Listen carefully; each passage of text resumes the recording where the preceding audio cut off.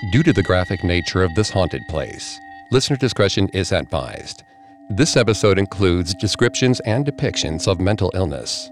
We advise extreme caution for children under 13.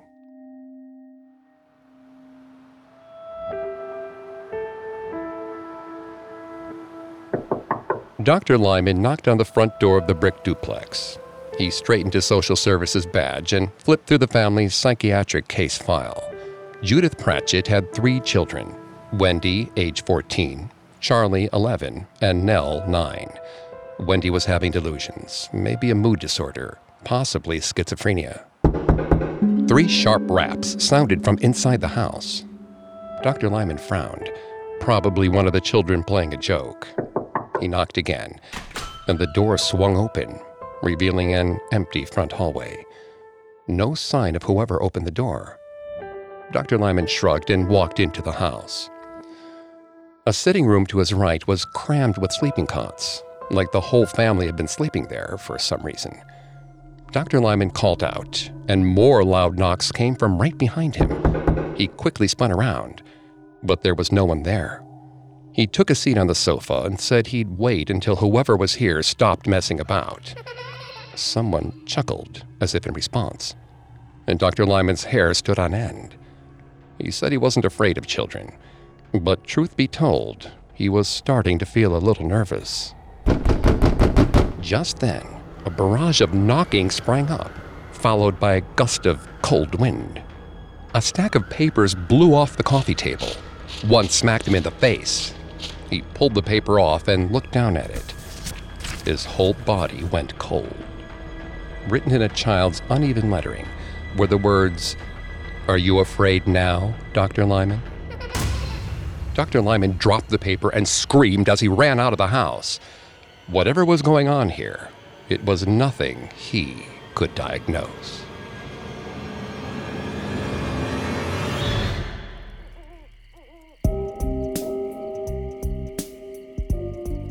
Welcome to Haunted Places, a Spotify original from Parcast. I'm Greg Polson.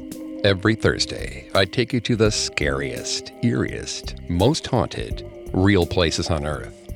You can find all episodes of Haunted Places and all other Spotify originals from Parcast for free on Spotify or wherever you listen to podcasts. And every Tuesday, make sure to check out Urban Legends. These special episodes of Haunted Places are available exclusively on Spotify. This week is the second episode of our special 4-part series, highlighting cases investigated by Ed and Lorraine Warren, the duo who inspired the Conjuring films. Today, we're headed on a supernatural journey to Enfield, England.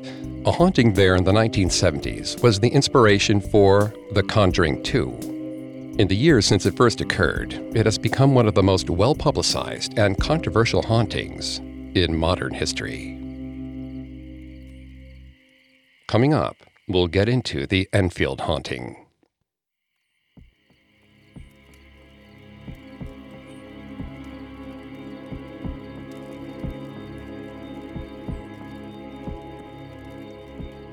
At 1 a.m. on September 1st, 1977, Police Constable Carolyn Heaps arrived at a council house at the edge of a London suburb. She was greeted by Peggy Hodgson, a recently divorced mother of 4. Peggy claimed that her 2 middle children, John and Janet, had been awakened by the sound of someone shuffling through their home. The footsteps were followed by a knocking on the far side of the room. Peggy was about to tell her children to just ignore the odd sounds, when a heavy chest of drawers slid away from the wall, as if it were being pushed by an invisible force. At that point, Peggy gathered her children and fled to their neighbors to phone the police. Constable Heaps was understandably skeptical about Peggy's story, but she dutifully searched the house for intruders. At first, she didn't find anything out of the ordinary. Then, as she was preparing to leave, an empty armchair in the living room began to rock back and forth. Constable Heaps watched in shock as the chair slid forward, moving at least 3 feet without anyone so much as touching it. The terrified constable told the Hodgsons that there was nothing she could do about a haunted house. Then she went back to the station and filed an official report. For Carolyn Heaps, the Enfield haunting was over, but for the Hodgsons, the long nightmare was only just beginning.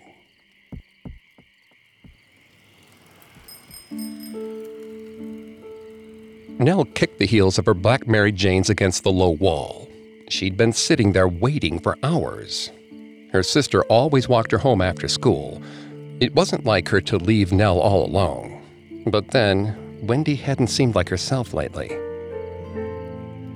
Wendy used to be so fun. She'd help Nell with her schoolwork and make up stories and games for her to play. But she'd been different ever since they moved into the new house. She'd started doing odd things, like moving furniture around and hiding stuff. Just last week, she'd put Nell's glasses in the refrigerator. Even stranger, when Nell confronted her about it, Wendy hadn't reacted at all. Their brother Charlie said Wendy was possessed by ghosts. At first, Nell thought she was just trying to scare her, but recently, she'd begun to wonder if he was right. Just last night, Wendy's plate had fallen on the floor during dinner. Their mother was furious and sent Wendy straight to her room. But Nell wasn't so sure it was Wendy's fault. She'd barely touched the plate, and it went flying off the table. Nell sighed and hopped off her perch on the wall. Whatever was happening, she hoped it ended soon. She wanted her sister back. The house seemed empty when Nell got home. She kicked off her shoes and was about to head upstairs when she heard knocking. This was another of Wendy's weird new habits. She knocked on things, constantly. It drove everyone crazy. Nell yelled for Wendy to cut it out. Suddenly, a massive crash came from the kitchen. Nell ran to see what had happened. When she got to the doorway, she froze. The cabinets were wide open, and all the dishes were scattered around the floor, but not a single one was broken. Nell felt her heart pounding in her chest. Those plates were bone china. They broke if you so much as set them down on the table too hard. She heard them fall. There should be shattered porcelain everywhere.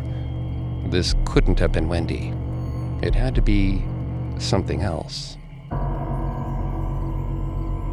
Nell heard the front door open, and her breath caught in her throat. She spun around to see Wendy and Charlie pulling off their coats. She breathed a sigh of relief. Charlie peered over his shoulder and into the kitchen. He narrowed his eyes and said she'd better clean up her mess. Nell stuttered that she hadn't done it. Charlie just rolled his eyes and stomped up the stairs. Wendy went up after him, and after a moment, Nell followed her. Nell knocked cautiously on Wendy's bedroom door and found her sister sitting at her desk, writing something with a marker. Nell spotted the name Dr. Lyman. She asked who it was, but Wendy hastily pulled the paper away and told her it was nothing. She asked Nell what she wanted. Nell took a deep breath and asked her sister what was happening. Wendy gave an eerie smile. Then she opened her mouth and spoke. But what came out of her lips didn't sound like Wendy's voice. It was the rough growl of an old man, and it told her not to ask questions if she didn't want answers. Terrified, Nell turned and fled to her bedroom. Something was very wrong with Wendy. Nell ran to her bookshelf and pulled out her children's encyclopedia. She flipped to the H's, found the entry for hauntings, and started to read. After a few hours, Nell heard the front door open. Her mother yelled up the stairs, and Nell jumped to her feet. She ran downstairs and pulled her mother into the kitchen. As Judith took in the plates on the floor, her lips tightened into a thin line. She asked if Wendy had done this. Nell shook her head. She said Wendy wasn't even home when it happened. Nell went on to say that none of the strange things that had happened lately were Wendy's fault. There was something evil in this house, and it had hold of her sister. Judith sighed deeply. She understood why Nell might think that, but the truth was, Wendy was sick. She needed help. That was why she called a special kind of doctor, a psychologist named Dr. Lyman. Nell shook her head and said Wendy didn't need a psychologist. She needed a medium, or maybe a priest. Judith said she had quite enough of that kind of talk. It wasn't good for any of them, especially Wendy. Nell started to protest, but Judith cut her off. She didn't want to hear another word about it. Nell squared her shoulders and headed upstairs. If her mother wouldn't believe her, then Nell would get her proof. Nell fetched a spool of fishing line and tied it around the legs of her dresser. She tried lying in bed and pulling on the line. The dresser seemed to slide forward all on its own. Nell smiled. This would work perfectly. After dinner, Nell waited anxiously for her mother to come tuck her in. Finally, there was a knock at her door. Nell told her mother to come in. But it was Wendy who appeared in the doorway. Wendy smiled a little too wide and came to sit on the end of her bed. For a moment, she didn't say anything. Then a change came over her face. Wendy suddenly looked alert, almost scared. She grabbed Nell's arm and said she needed to tell her things. Wendy leaned in close and whispered there was a dark room where people told her what to do. Nell was too frightened to hear any more, but Wendy kept talking. She said there was a man with big gray tombstone teeth, an old woman, and a girl who looked like her but wasn't her. That was very important. Wendy put her lips to Nell's ears and said they were all watching, and the man with the gray teeth didn't like fakers. A shiver ran up Nell's spine. Did Wendy somehow know what she was going to do? A knock on the door made Nell jump. Her mother came in and told Wendy to go to her own room. Wendy said she wasn't going anywhere. She needed to talk to her sister. Nell said they could talk later, and Wendy snapped that they couldn't. They had to talk now. Suddenly, there was an angry knocking on the wall. Judith told Wendy to quit it, and Wendy screamed that she wasn't doing it. Out of nowhere, one of the books on the shelf above the bed flew down and hit Nell on the head. Wendy asked her mother if she thought she'd done that too. Judith was at a loss as another book came down, then another. Nell covered her head as books rained down on her. The fishing wire snaked through her fingers, and the dresser started to move, all on its own. It crashed into the bed, hitting it again and again. Nell screamed. She tried to get off the bed, but her leg got stuck between the bed and the dresser. There was a snap, and a searing pain shot through her calf. Then suddenly, everything was still. Nell lay on the floor, tears streaming down her face. Her mother rushed over to her. In a trembling voice, Nell asked if she believed her now. Judith took Nell in her arms and said she did. She would make sure they got the right kind of help. Nell sat back against the bed and smiled. Her leg hurt like nothing she'd ever felt before. But it was worth it, if it meant that her mother believed her, if it meant Wendy could get the help she needed, and Nell could have her sister back.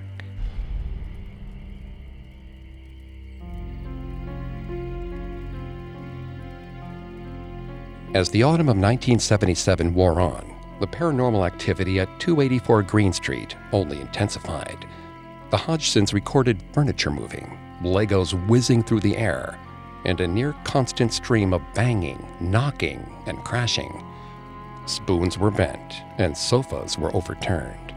In one instance, the entire iron frame of a fireplace was wrenched out of the wall. Then, 3 months into the haunting, Janet Hodgson began to display disturbing vocalizations. Specifically, she spewed profanity in a gravelly rasp of an old man. To witnesses, it seemed like a recording was somehow being played from inside Janet's mouth. At this point, the haunting had the Hodgsons living in a state of continuous fear and exhaustion. And the worst was yet to come.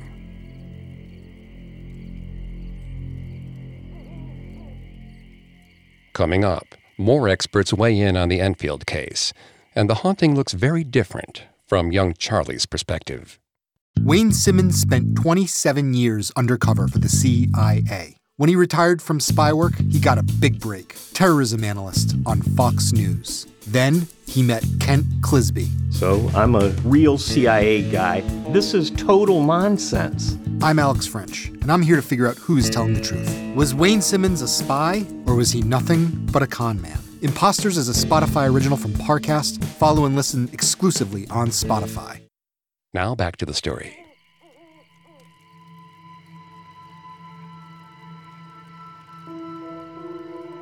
In addition to being one of the most active hauntings of the 20th century, the Enfield poltergeist case was also one of the most well-documented.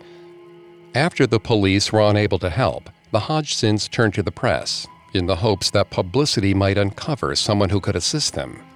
The story spread quickly, and before long, the Hodgson girls were being examined by physicists, psychiatrists, hypnotists, and neuropsychiatrists.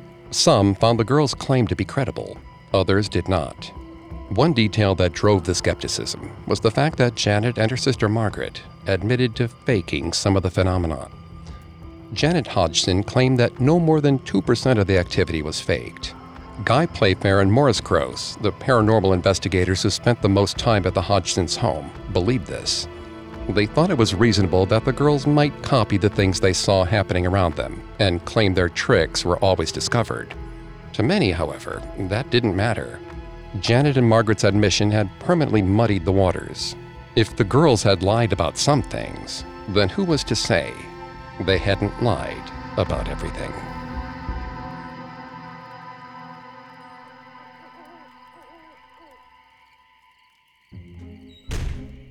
Charlie closed his bedroom door and collapsed into a fit of giggles. The trick at dinner had gone perfectly. He and Wendy had practiced it for hours the previous day. When Wendy gave the signal, Charlie accidentally knocked over his glass of milk. The ensuing confusion gave Wendy time to carefully slip a butter knife under her dinner plate. Once everyone had settled down, Wendy gave the butter knife a stiff jerk, and her plate nearly flew off the table. Their mother hadn't been watching, but Nell saw it, and the scared look on her face was priceless. Wendy peeked into Charlie's room. He grinned and asked if their mom was mad. Wendy shrugged and came to sit next to him. Charlie searched her face. His sister didn't look pleased with the prank they'd pulled. She just looked sort of empty. She looked like that a lot these days, and she'd been acting funny ever since they moved into the new house. She'd knock on walls and move furniture around. They all knew it was her. Finally, Charlie confronted her about her little tricks. Was she trying to make them think the house was haunted or something? Wendy smiled mysteriously and said she wasn't. But wouldn't that be fun? And it was. Wendy had always been a little bit of a goody two-shoes, always trying to be nice to Nell. Now, though, Charlie and Wendy had a special secret, a game that only the two of them could play. Charlie thought it was awesome, but as time went on, he got the sense that Wendy might not feel the same way. She wanted every prank to be bigger, more extreme. Charlie started to wonder if she had some other reason for playing this game. It was like there was some result she was waiting for, and every time they pulled off a prank, she was a little more disappointed that she wasn't getting it. Wendy said she had another idea, but before Charlie could ask what it was, a burst of knocking echoed around the room. Charlie sighed and asked Wendy to cut it out. He didn't understand why she did that, even around him. He tried asking her about it, but Wendy wouldn't give him a straight answer. When the knocking ended, Wendy told him she wanted to really scare Nell, to make her terrified and hysterical. Charlie frowned. He might not like his pest of a little sister, but that seemed too mean. Charlie asked why they needed to scare her so badly. Wendy smiled and told him it would be fun. Besides, Nell needed to stop being such a baby. Charlie bit his lip and asked what Wendy wanted to do. She leaned in and whispered her plan into his ear. The next day, Charlie and Wendy left school early to set up for the prank. Once they got home, Charlie pulled dishes out of the cupboards, while Wendy attached a bunch of tin cans to a string in the pantry. Just as Charlie finished arranging dishes on the floor of the kitchen, a thunderous banging started up in the pantry. Charlie yelled for Wendy to quit it, but the banging continued. After a few minutes, Charlie got to his feet. This time, he was really going to let her have it. But as soon as the pantry door swung open, his mouth went dry. The room was empty, but somehow the knocking was as loud as ever. It was coming from all around him. Charlie turned and saw Wendy walking through the kitchen behind him, her hands at her sides. She walked right past him, like he wasn't even there. Then she knelt in front of him and started stringing tin cans together. Charlie stared at Wendy, trying to make sense of what was happening. His stomach churned. He felt like he was going to be sick. The knocking was still echoing off the walls, but Charlie could see his sister's hands working on a knot in the string. It wasn't her making the sounds. So who was it? Wendy stood up and told him to come on. It was time to go outside and wait for Nell to get home.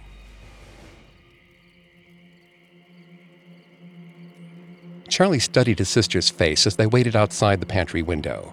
How had she pulled off that trick with the knocking? Why did she want to terrify the sister she had always loved? And why was she trying to scare him, too? She knew he wouldn't buy her tricks. It just didn't make sense. When they heard Nell open the front door, Charlie looked at Wendy expectantly. She held up a finger, and Charlie frowned. What was she waiting for? Then he heard it. Loud, persistent knocking coming from inside the house. Charlie's stomach flipped again. Who was doing that? And how did Wendy know to wait for it? He tried to tell himself that she must have rigged up another trick, one that he didn't know about.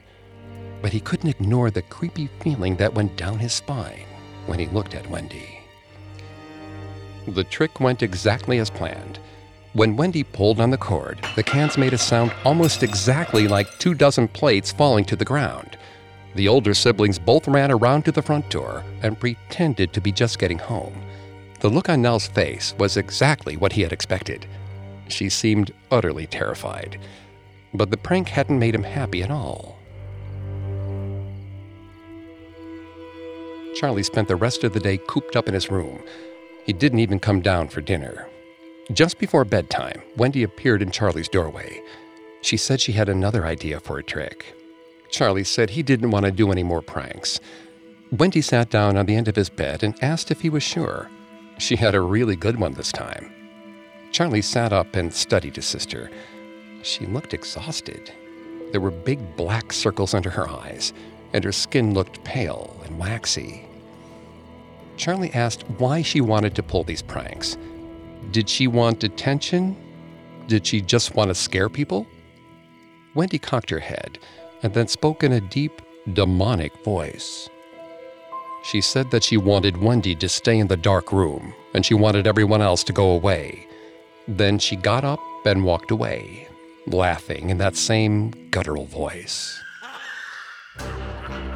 Charlie's hair stood on end. There was obviously something wrong with Wendy. How had he not seen it before?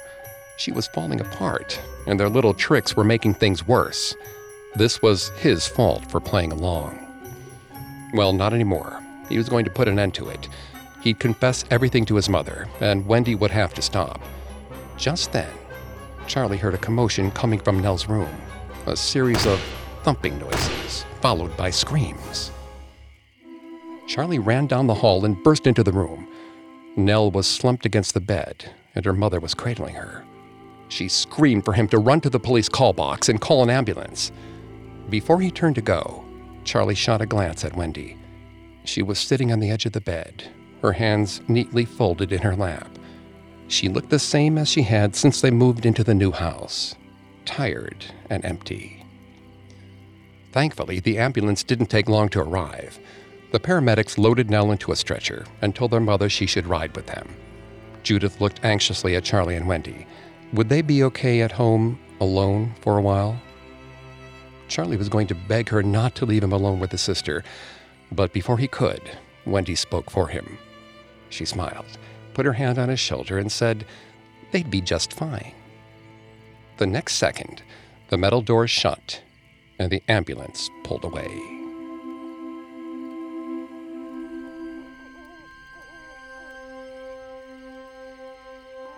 No one was grievously injured during the course of the Enfield haunting, but that didn't mean that the poltergeist wasn't capable of real harm.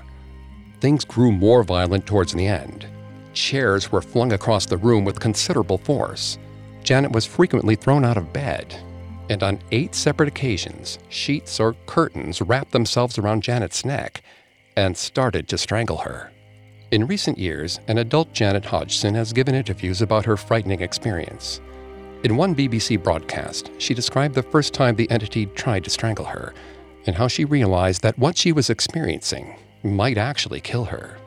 Janet's testimony is compelling, but it's the haunted look in her eyes that lets you know she's telling the truth.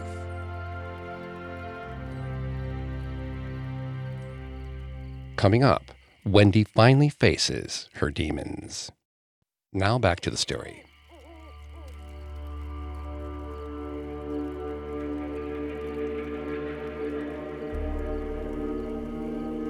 By December of 1977, the Hodgsons were terrified and desperate for a solution. Luckily, there were more than a few mediums eager to provide one. Everyone who visited the house seemed to have a different explanation for the events. A pair of Brazilian spiritualists claimed that Janet was being tormented by the spirits of medieval yeomen, who she had angered in a past life. Then there was the British medium and her husband, who blamed the chaos on a cackling old woman and an evil magician, and a Dutch clairvoyant who said one of the spirits in the house was the daughter of paranormal investigator Maurice Gross. She had died in an accident a few years before.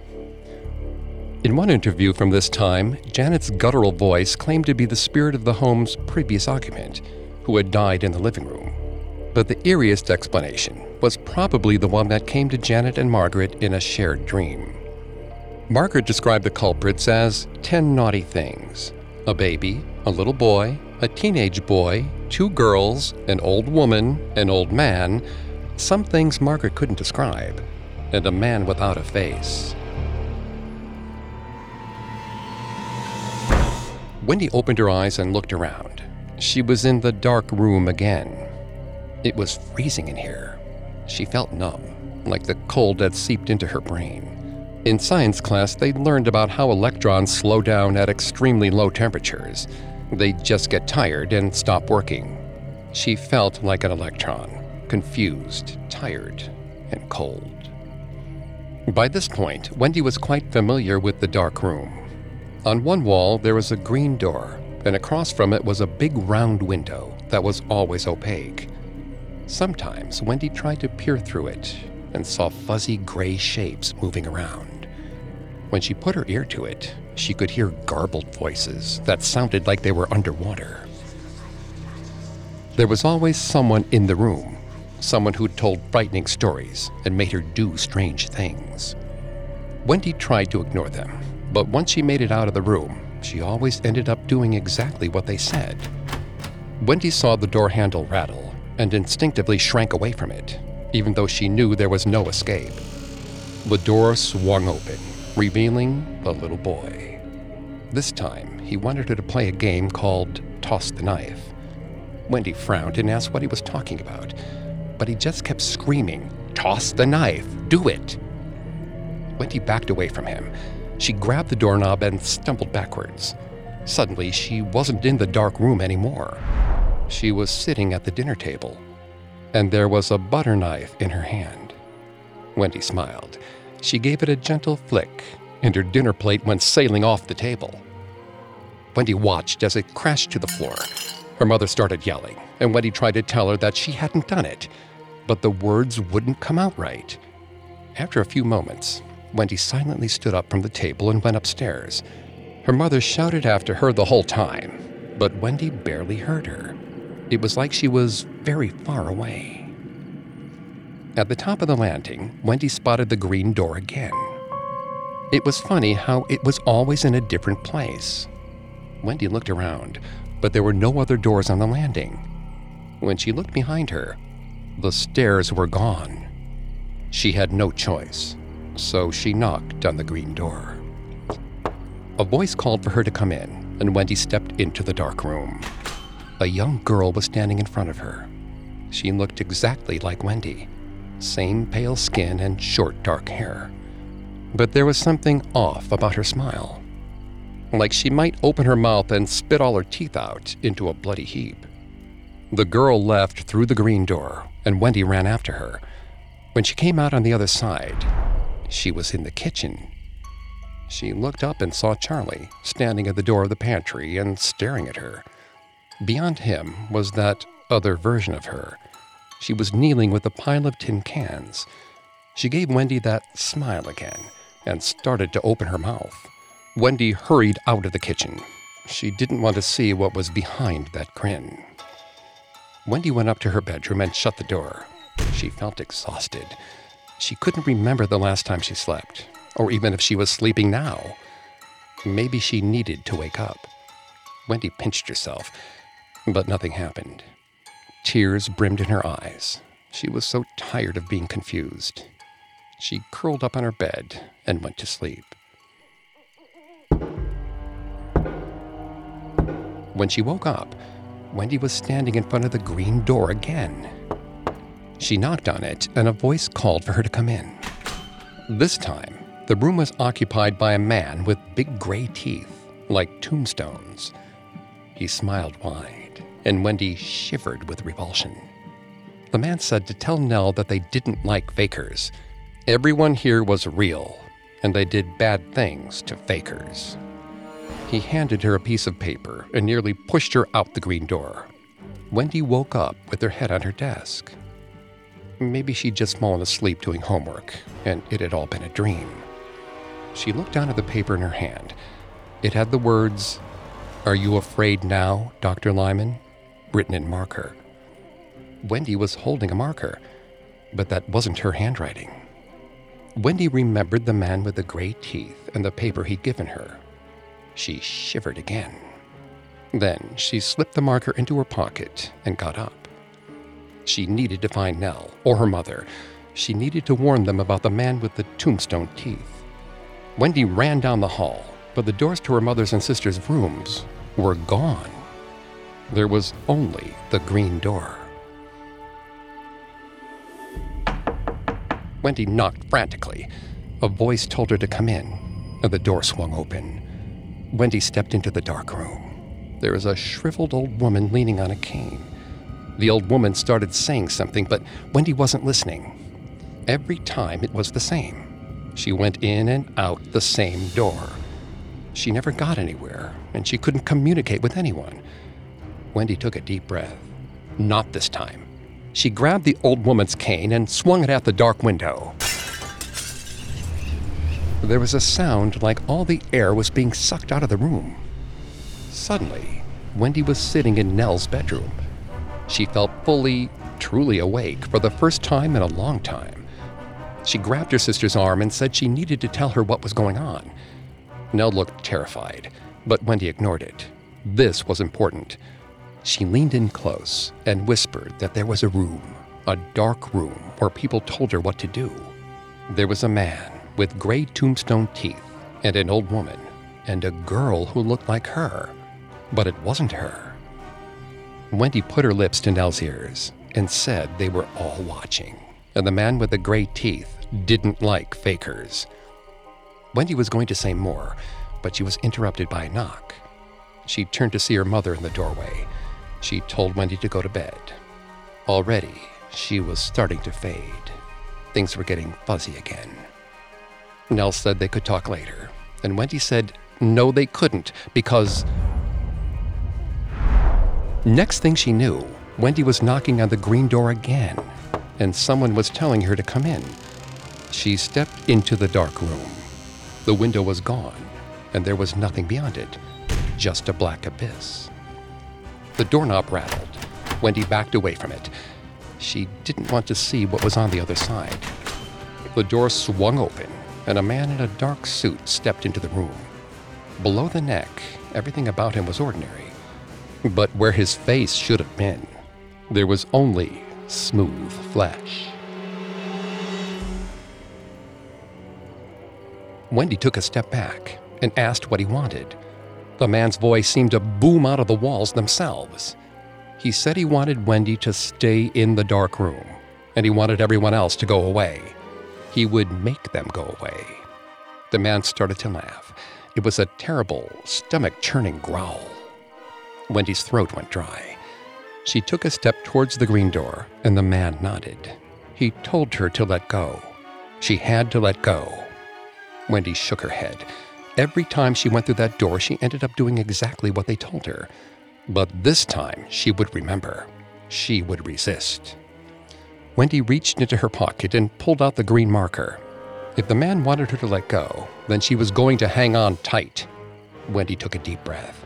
She opened the green door and stepped out. Wendy felt like she was in a dream. She looked up at her right hand and saw she was holding on to something. A ledge? Her arm ached and her head felt fuzzy. She had to remember something. But what was it? Maybe it was to let go. That was it. Someone had told her to let go.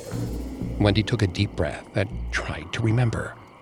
This felt important.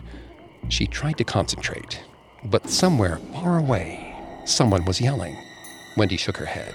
She looked down at her left hand. Written in green marker were the words, "Hang on tight." Wendy clung to the thing she was holding. She looked up and saw Charlie. He was holding out his hand. She reached out and took it, and he pulled her up. He helped Wendy onto the roof, and they collapsed in a heap, catching their breath as they looked up at the night sky. She asked him what happened. Charlie said he'd found her up here, sleepwalking on the edge. She slipped and fell, but caught the rain gutter on her way down. It was terrifying, but she was going to be okay. They were going to get down. She just needed to hang on tight.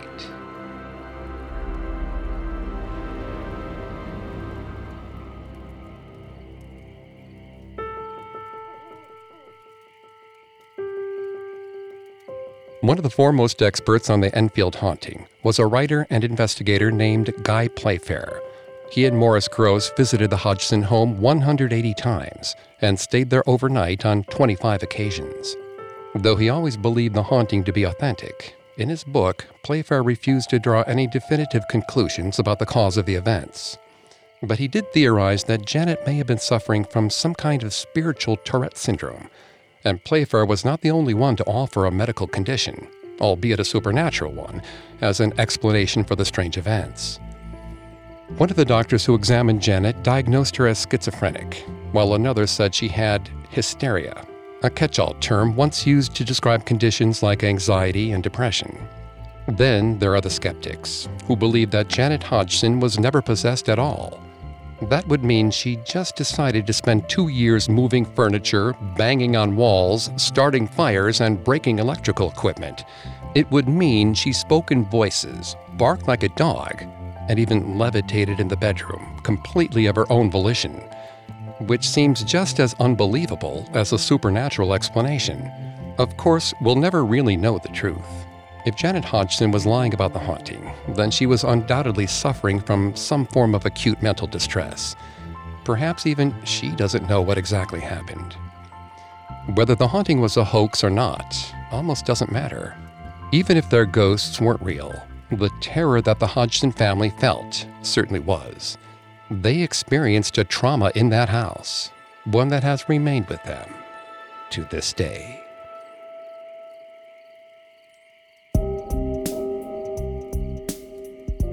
Thanks again for tuning into Haunted Places. We'll be back on Thursday with a new episode. And don't forget to come back on Tuesday for our Urban Legends series, available only on Spotify. For more information on the Enfield haunting, amongst the many sources we used, we found This House is Haunted, The True Story of the Enfield Poltergeist by Guy Playfair, extremely helpful to our research. You can find more episodes of Haunted Places and all other Spotify originals from Parcast for free on Spotify. I'll see you next time. Haunted Places is a Spotify original from Parcast. Executive producers include Max and Ron Cutler. Sound design by Kenny Hobbs. With production assistance by Ron Shapiro, Trent Williamson, Carly Madden, and Travis Clark. This episode of Haunted Places was written by Zoe and Louisa Lewis, with writing assistance by Greg Castro. Fact-checking by Claire Cronin and research by Adriana Gomez. I'm Greg Polson.